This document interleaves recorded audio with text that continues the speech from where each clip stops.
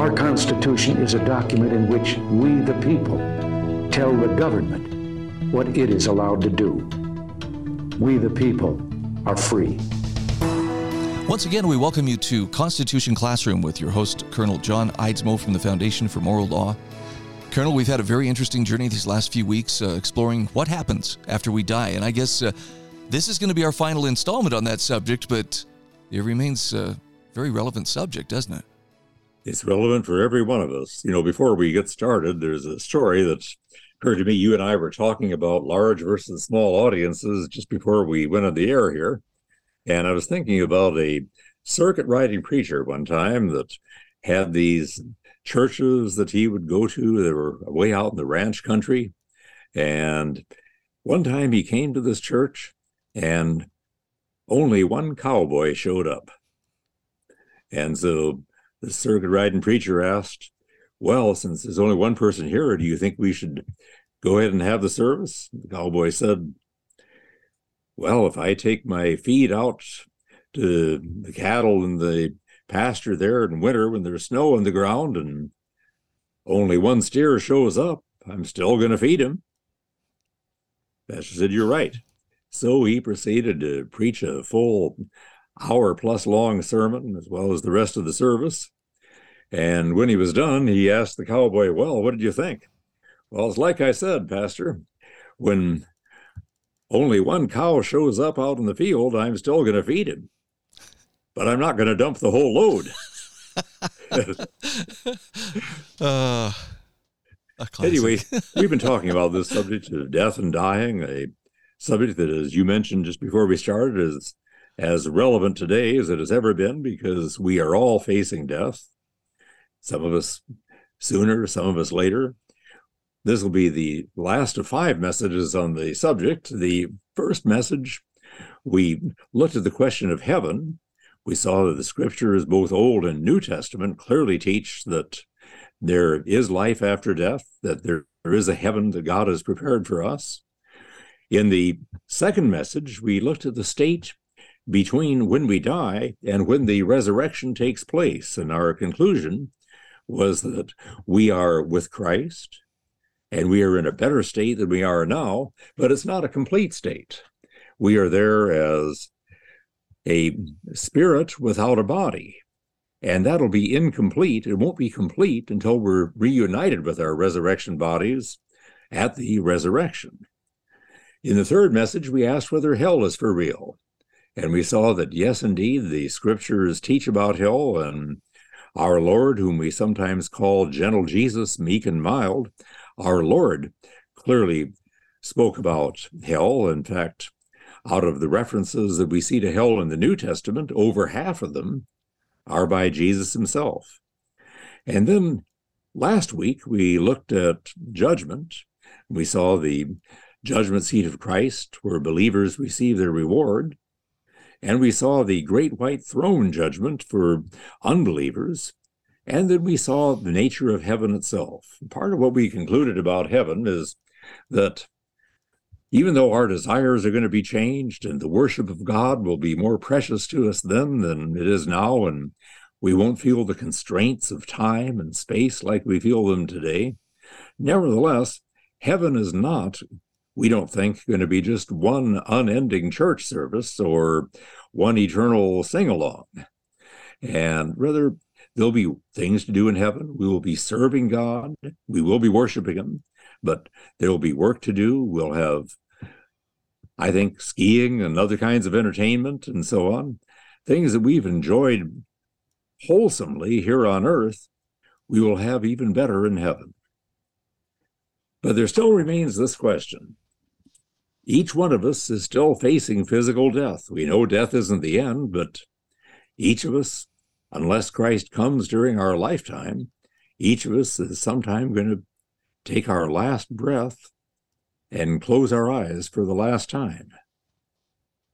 There was a man at church that we were attending in Montgomery. I'm preaching for my own couple little churches right now, but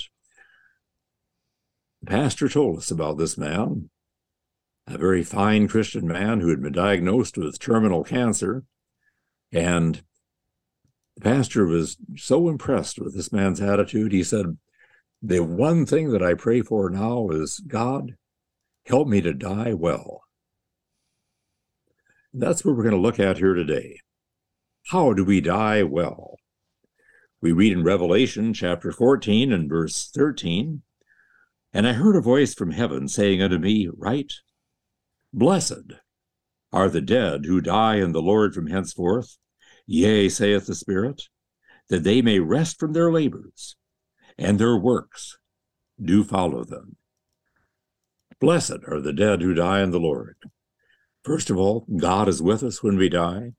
He takes us to a more blessed state. But I'm especially intrigued by that phrase, "and their works do follow them."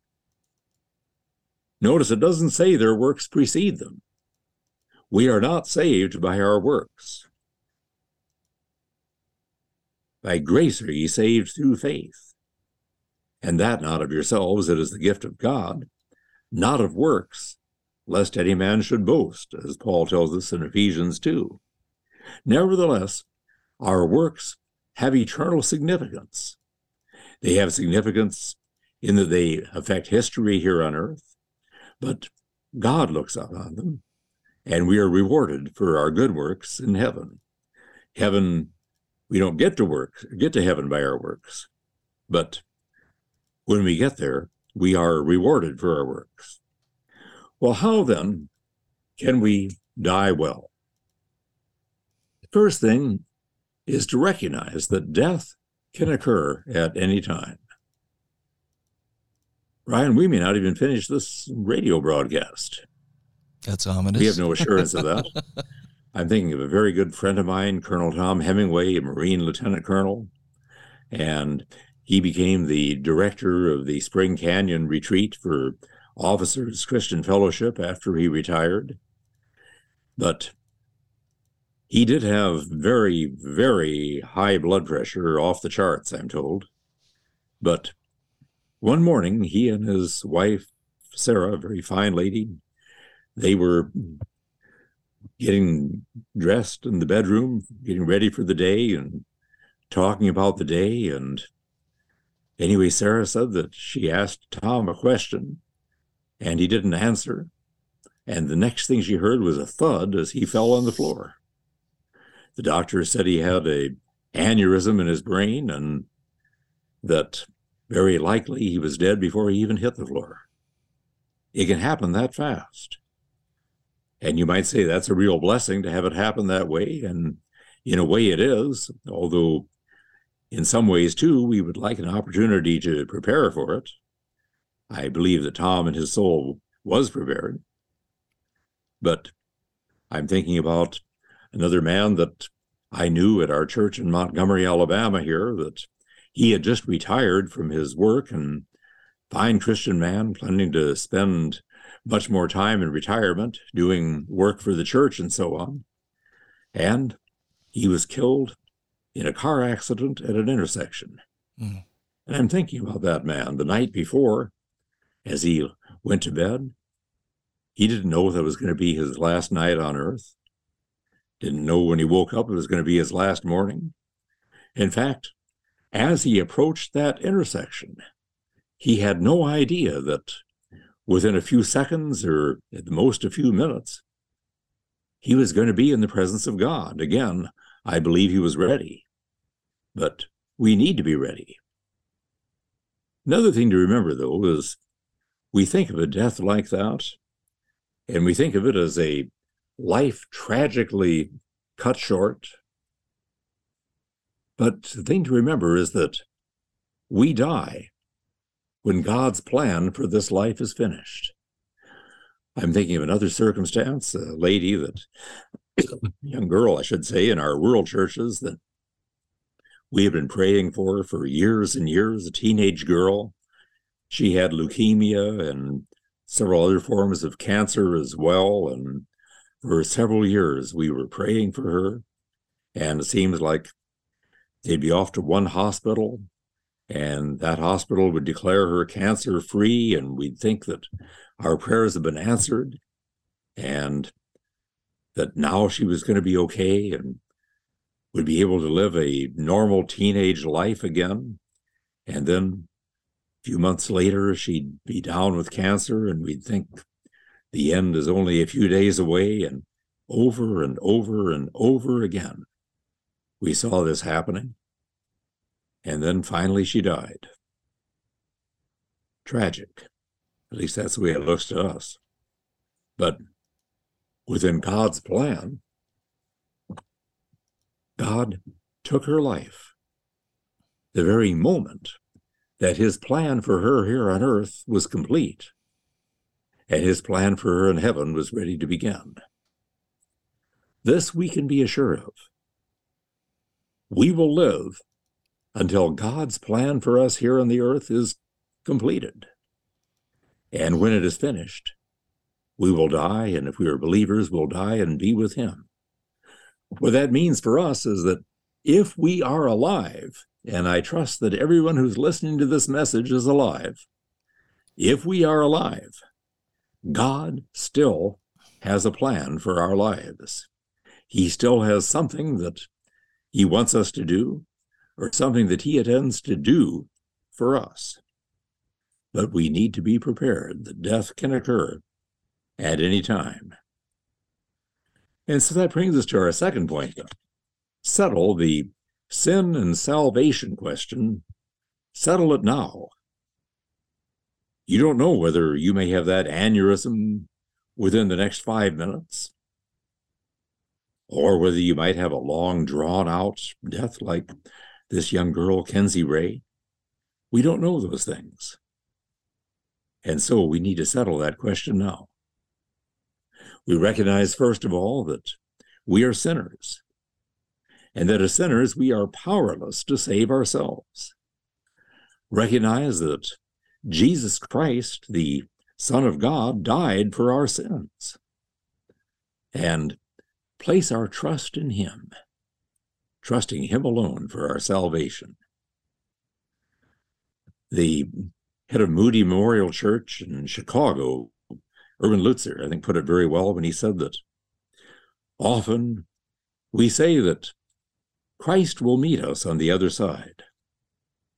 That is true, of course, but it's misleading. Let us never forget that he walks with us on this side of the curtain and then guides us through the opening. We will meet him there because we have met him here. So settle that sin and salvation question. Make sure that you are firmly trusting in Christ today. Third point I'd make here is settle accounts. First of all, financially. If you have just debts, go ahead and pay them. That'll be a lot easier than your executors having to deal with whether those are genuine debts or not when debts are presented and claims are presented to your estate. Pay your just debts now. Collect from those who owe you if possible. And if there are disputed accounts somewhere, try to get them settled. You'll be in a better position to do that now than your executors will after you die, because you know the facts, they don't. But I don't just mean pay your debts in terms of financial things. Settle other accounts as well. If you have wronged anyone, seek their forgiveness. If anyone has wronged you, forgive them. If you are estranged from someone, reconcile with them. If you've just been drifted apart for the years, for example, tell you what's happened to me in the last 10 years or so, and I'm 77 now, but I thought of maybe a high school or a college friend of mine and thought I ought to look him up. And so I Googled him to try to find where he is, and I find out that he died a year or two ago. Wish I'd contacted him sooner. But when you think about somebody like that, do it. Reconcile. Think about that passage of the Lord's Prayer. Forgive us our debts as we forgive our debtors. Fourth thing I'm going to mention here is have a last will and testament. In Proverbs 13:22, we read, "A good man leaveth an inheritance for his children's children."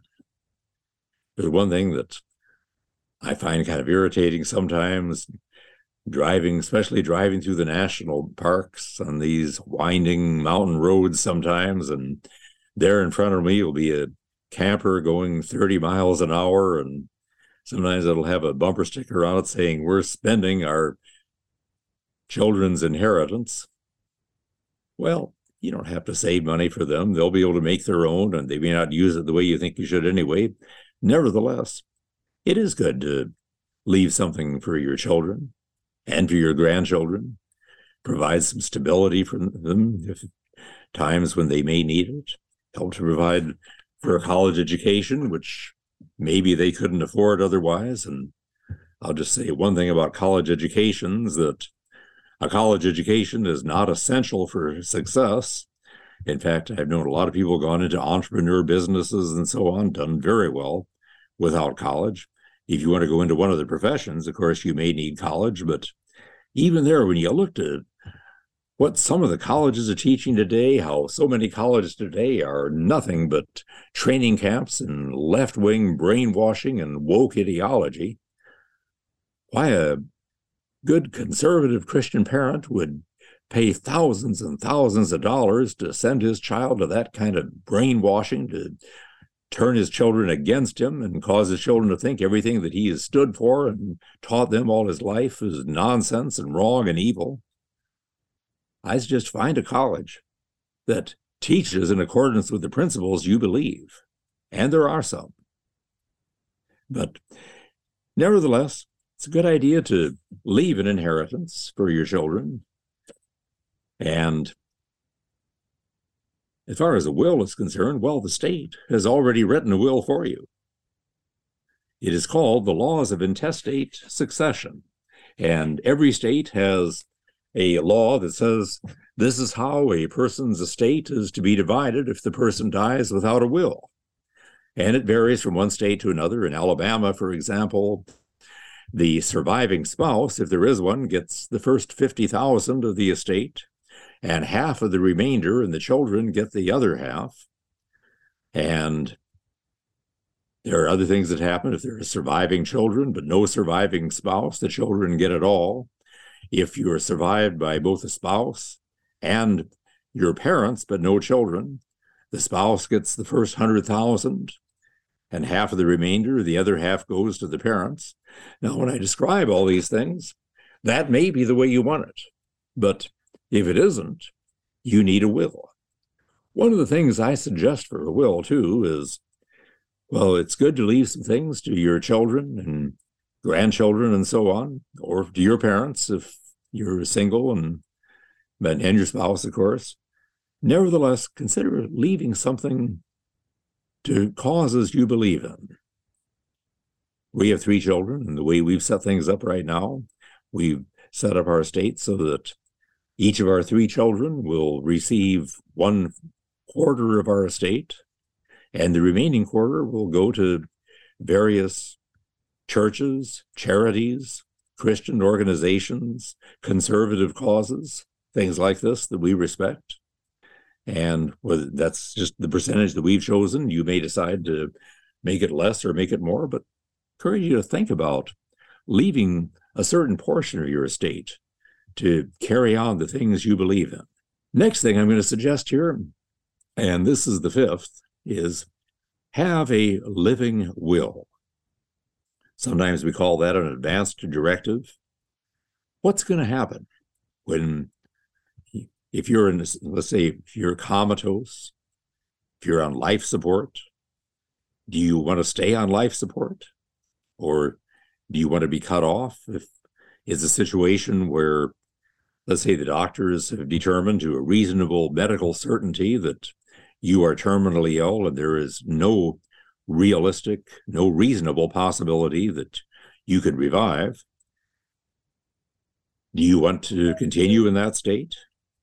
Or do you want to be taken off life support and just allow God and nature to have their course? I'm not telling you what the right thing to do is there. I can tell you this, I am very strongly pro-life. I'm on the board of Lutherans for Life, and I've supported the pro-life cause ever since I was a high school kid. However, does that mean that if I am comatose, terminally ill, that I should have my entire estate consumed in, say, $1,000 a day of being on a respirator, instead of the money going to places where it could do some good, just so that I can stay there in a vegetative state for a little longer? I don't think being pro-life means that we have to do that. But you have to decide that for yourself. But consider the difficulty otherwise. If you don't have an advance directive and you're in that situation, first of all, the doctors are going to be going to your loved ones and saying, what should we do? And they're going to be at a loss to know what to do. Well, what would Uncle Joe, what would Grandpa Joe have wanted? I don't know. I'm not sure what he wants us to do here. I was confronted in the base exchange there at Maxwell Air Force Base a couple of months ago. A lady saw I was wearing a cross and asked if I was a retired chaplain. And anyway, so she proceeded to talk to me. Her father had died recently. He was comatose, and she decided to let him go. And her brothers and sisters were so angry at her, "You murdered our father." Well, she doesn't see it that way, and I don't either. But again, a living will on that man's part, an advanced directive, as we sometimes call it, that could have eliminated all doubt in that matter. If you don't have that, just consider what a dilemma you're going to be putting your loved ones in when, or I should say, if you are ever in that state. Make sure you have that. And that not only make sure you have it, make sure people know where it is. By the way, don't keep it in a safety deposit box. Very likely, they won't have access to a safety deposit box until after you die, and long after you die. Around that time, if they find out that you are dying, they will probably seal that safety deposit box. And funeral plans, anything else you have there, nobody will have that until long after you're buried. Make sure you have those in a place where people have ready access to it and where several of your loved ones know where it is. By the way, in addition to a living will or advance directive, also a good idea to have a power of attorney. Power of attorney, and a durable power of attorney, as we sometimes call it. It's good to have this. What this is it authorizes somebody to make decisions and take actions legally on your behalf if you are unable to do so. And usually it'll authorize that person to sign checks, to pay bills, to make decisions concerning your life and so on. And anyway, good idea to have that. And again, make sure that you've given it to somebody you trust and that they and several others know where it can be found. More after the break.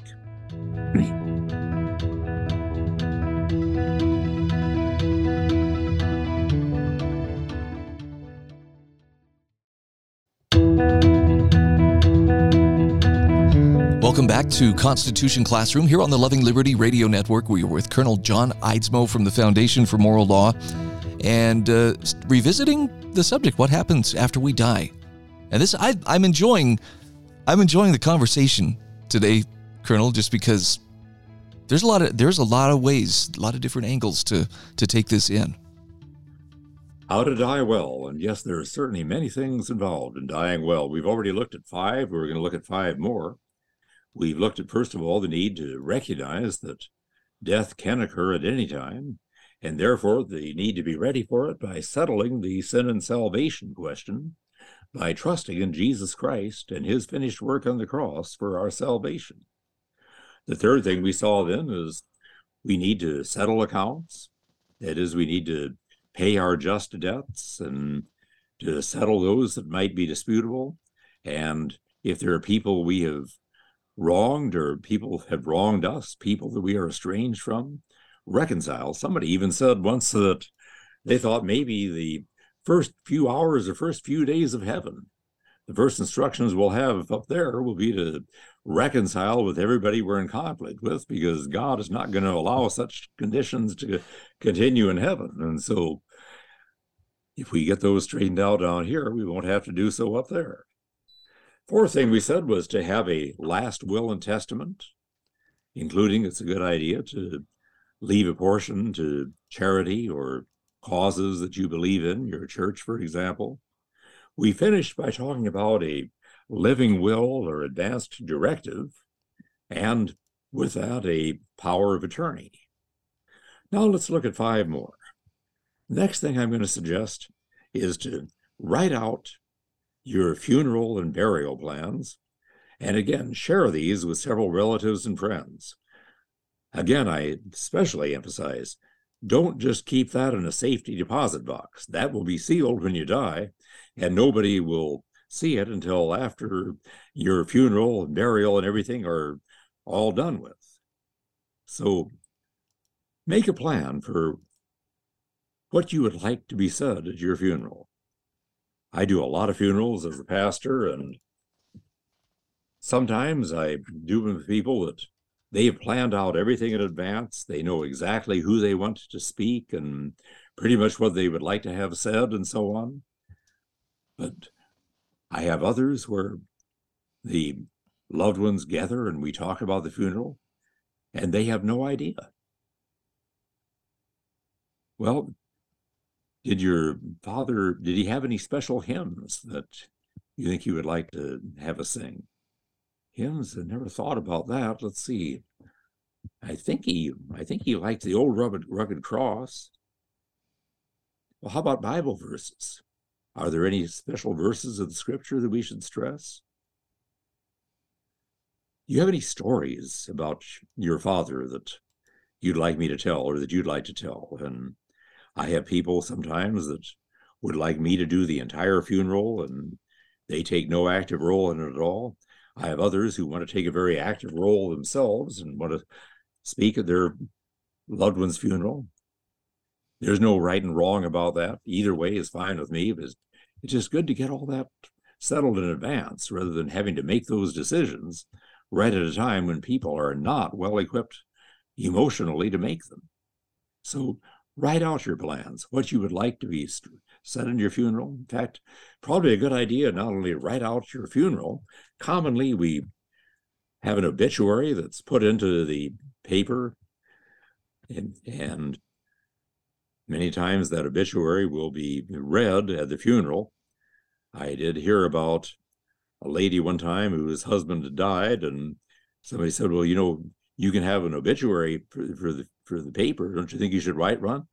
Well, yeah, I guess I should. Okay, just write this. Bill died. Well, you know, you get 5, at least you get 5 words free in that obituary. The first 5 words are free. Oh, okay. Bill died. Boat for sale. But you might want to write out your obituary. There may be things that you would like to be remembered for that whoever preaches your funeral may not even be aware of. And stress what things you would like to be in the obituary and where that obituary should be sent, the newspapers, the various places that you've lived, organizations like the American Legion or Military Officers Association of America, other groups like this that you belong to that often will list deceased members. And so, and the college, high school you attended, so send that obituary to these various places so that they're aware of it and they can recognize the death. And what I mean to say is, when I say send them, your children may not know where to send these, so have a listing there along with your funeral plans and with your obituary of places where that obituary should be sent. Somebody's talked about life in a box, and it's a good idea just to have a box or a good file somewhere. And if you have a secure box somewhere, you know, strong box somewhere that is fireproof in the house. Good idea to keep all this, but to have one box where you keep a lot of these documents, that your will, your funeral plans, your advance directive, your power of attorney, and obituary, other things like this. Also listing your savings accounts and checking accounts by number, banks, other institutions, to have all this listed out somewhere where people know right where to go, where they can get it. Now, when we talk about funeral plans, I'm going to talk about something that's a little sensitive. I'm going to talk about burial versus cremation. And some churches have come to accept cremation as a valid thing to do. I know the Church of Jesus Christ of Latter-day Saints discourages cremation.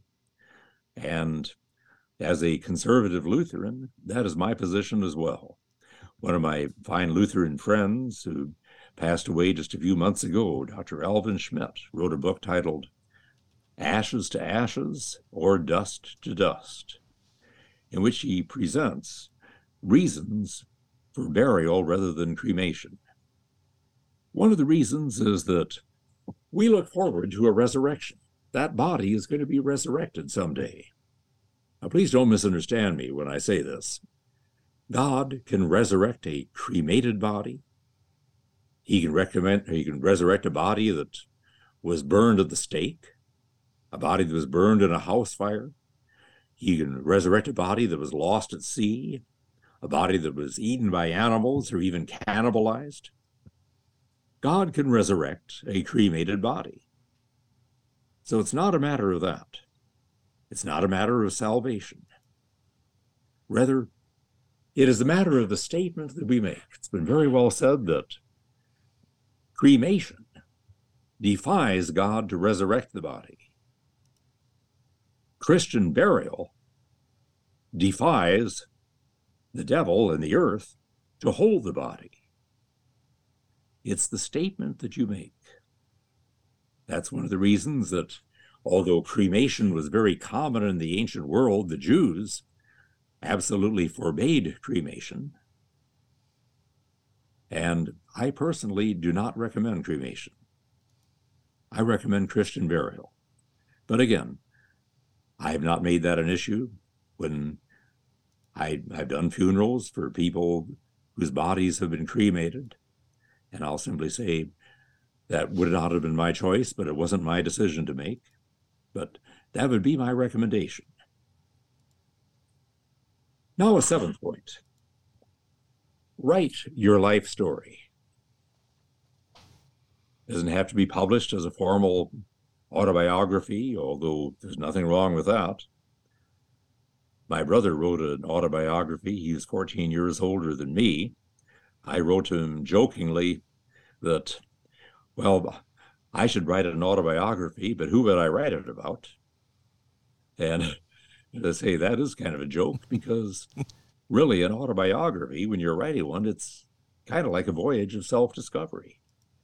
You think back through the events in your life and you think of the things that influenced you and sparked your interest in a certain thing and where that led and so on. You will see so many connections as you write that autobiography. But your children would like to know something about you, and my brother and I, our autobiographies, mine is still in progress. Seems like I get it almost up to date, and then I get busy on other things and then go back to it, and I'm a little older, so there's more time, more life to write about. That Ben Franklin once said that. He said he wrote his autobiography in his 60s because he figured that he was just about finished living, and then when he lived into his 70s, he decided he had to revise it. And when he lived into his 80s, he had to revise it again. Well, when you have electronic writing, when you can write it on computer, of course, it's a lot easier to make revisions than when you have to do it all pen and ink like Ben Franklin did, or using a printer and so on. But anyway, your children are going to want to know something about you. And as I say, my brother and I, we wrote our autobiographies somewhat differently. He is more talking about the specific facts that occurred at various times of his life, even knows the names of people that he participated in high school debate tournaments against and so on. Mine is a little more along the lines of ideas. Where did this idea develop? Where did my interest in the Vikings develop and things like that, and tracing things in that way. So both of them are good ways, and it's good to have a combination of both, but your children are going to want to know those things about you, as are your grandchildren. One thing we find is fairly common, by the way, is that people know a great deal about their parents, quite a bit about their grandparents, maybe a little bit about their great-grandparents, but most people know nothing about their ancestors prior to their great-grandparents. I'm kind of that way. My great-grandparents came over from Norway, and I know quite a bit about them. Before that, I have names and dates going back into the 1600s, but other than names and dates, and in some cases where they lived, I know nothing about them. But write an autobiography, even a short one, so that your great-great-grandchildren, as they're looking back in their ancestry, they'll not just know your name and dates, but they'll know something about who you are, what you stood for, what contributions you made to the family and to the world. An eighth point I'm going to make here is plan your tombstone. One of the things that I think is a real mistake for people, and people do this all the time, is when it comes time for a funeral, people will spend thousands upon thousands of dollars on an expensive casket that a few hours after the funeral, nobody is ever going to see again. And then they just have a plain gravestone that just has a name and dates and nothing more. Think about those dates, 1934 to 2026, let's say, that little dash in between. It's the little dash in between that's all important. What happened then? I suggest you design your tombstone as something that says something about you. Perhaps put a Bible verse on it, or a symbol like a cross. It's so easy to do etchings on tombstones today in ways that wouldn't have been done maybe a couple of decades ago, but to etch on your tombstone maybe a portrait of you and your spouse, and maybe write on the tombstone like John Eidsmoe, son of Russell and Beulah, husband of Marlene, parents of David, Kirsten, and Justin, and have that connection on there. So plan your tombstone. And I'd say it's better to invest a little more in a tombstone that makes a statement and a little less in a casket that nobody's going to see a few hours after the funeral. Ninth point that I would make here is to recognize that others will observe you and will observe your faith during the dying process. Patrick Henry, I think, is a very good example of this. And I love the way Patrick Henry Fontaine, his grandson, who was present at his death and wrote a biography of Patrick Henry. I love the way he describes Patrick Henry's death. He says, and this is the year 1799, at which time Henry was 63 years old. He had an intestinal ailment. He was surrounded by his family. And Patrick Henry Fontaine says, on June 6th, all other remedies having failed, Dr. Cable proceeded to administer him a dose of liquid mercury. Taking the vial into his hand and looking at it for a moment, the dying man said, "I suppose, doctor, this is your last will and this is your last resort?" The doctor replied, "I'm sorry to say, Governor, that it is. Acute inflammation of the intestines has already taken place." "What will be the effect of this medicine?" asked Henry. "It will give you immediate relief." Or the kind-hearted doctor could not finish the sentence. His patient took up the word, "You mean, doctor, that it will give relief or prove fatal immediately?"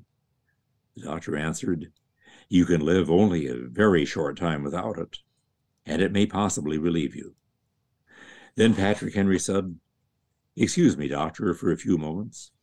And drawing over his eyes a silken cap which he usually wore, and still holding the vial in his hand, he prayed, in clear words, a simple childlike prayer for his family, for his country, and for his own soul then in the presence of death. Afterward, in perfect calm, he swallowed the medicine. Dr. Cable, who greatly loved him, went out on the lawn, and in his grief threw himself down on the earth under one of the trees, weeping bitterly. Soon, when he had sufficiently mastered himself, the doctor came back to his patient, whom he found calmly watching the congealing of the blood under his fingernails, and speaking words of love and peace to his family, who were weeping around his chair. Among other things, he told them that he was thankful for that goodness of God which, having blessed him all his life, was then permitting him to die without pain. Finally, fixing his eyes with much tenderness on his dear friend Dr. Cable, with whom he had formerly held many arguments respecting Christianity, he asked the doctor to observe how great a reality and benefit the Christian religion was to a man about to die. And after Patrick Henry had spoken to his beloved physician those few words in praise of something which, having never failed him in all his life before, did not then fail him in his very last need of it, he continued to breathe very softly for some moments, after which they who were looking upon him saw that his life had departed. Interestingly enough, his last words, though, are found in his last will and testament, and he was a wealthy man, but he said, "This is all the inheritance I can give to my dear family. The religion of Christ can give them one which will make them rich indeed." But just as Dr. Cable, an unbeliever, was watching Patrick Henry as he died, so, as we die, others are going to be watching us. Some who need confirmation that our faith is genuine, some who may be skeptical about Christianity itself, and who may look upon us and wonder, well, this man claims to be a Christian. Let's see if Christianity really helps him when he dies. Your death will be something that others will observe during that dying process. And then, as a 10th point, trust God to be with you in death as well as in life. I've heard people say, I'm not really afraid of death, but I am afraid of dying. It could be very, very painful. But in James chapter 4 and verse 6, we read the words, "He giveth more grace, grace that is needed." In Deuteronomy 33:25, "As thy days, so shall thy strength be." As those words in the first stanza of that great hymn, "Come, come, ye saints," grace shall be as your day. God gives dying grace. He gives you the strength, gives you the extra grace there as you die.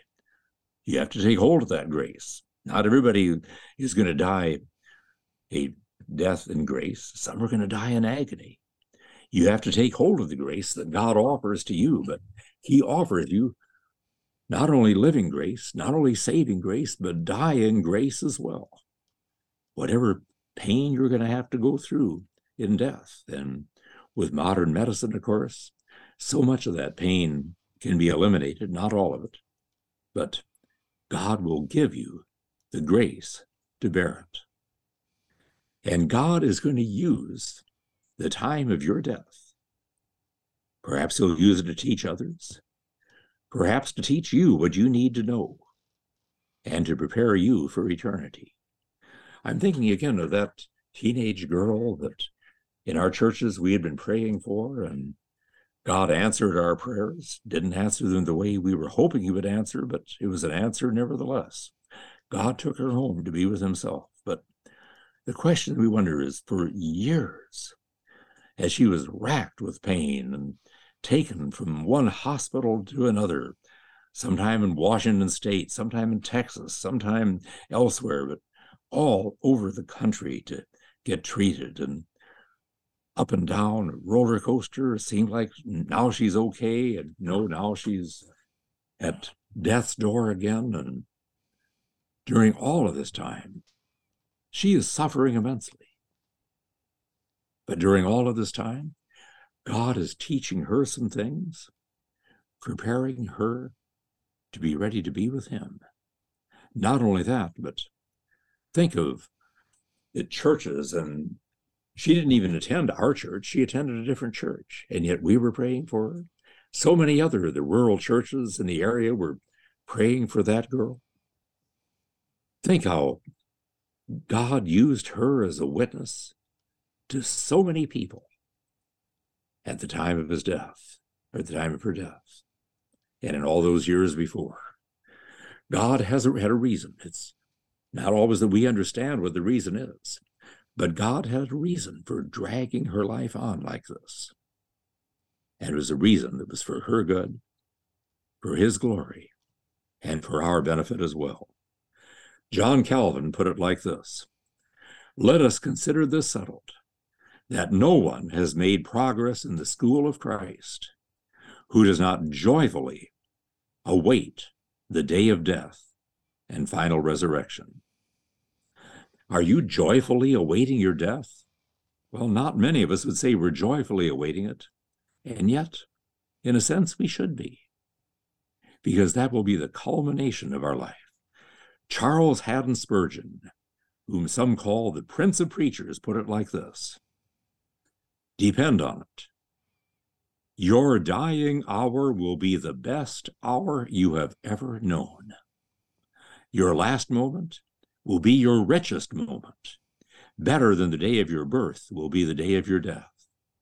It shall be the beginning of heaven, the rising of a sun that shall go no more down forever." Death may be instantaneous, it may be quick, it may be drawn out, it may be painless, or it may be painful. God will give you the death that you need, and he will prepare you through that death to be with him forever. And he will give you the grace that you need, dying grace, to go through that death. So ask God to show you how your death will glorify him, edify others, and prepare him for eternity. Well, we've gone through quite a series on death. I certainly hope that as we've gone through this series, we have helped to prepare people. Prepare people, first of all, by knowing Christ, but second, making the preparations that we may die well. Well, I'm looking forward to where we go from here. I feel like we've covered some of the harder stuff. What do you anticipate us touching on here in the coming weeks, Colonel? Well, we have quite a few court cases that we at the foundation are working on, and I would like to share those with us. And I thought a couple times if the message finished in time, we would do so, but it hasn't. So we'll talk about some of those, and then we may go back into the Ten Commandments again, and it may be time to revisit the Basic Institute of Summary of the Constitution itself.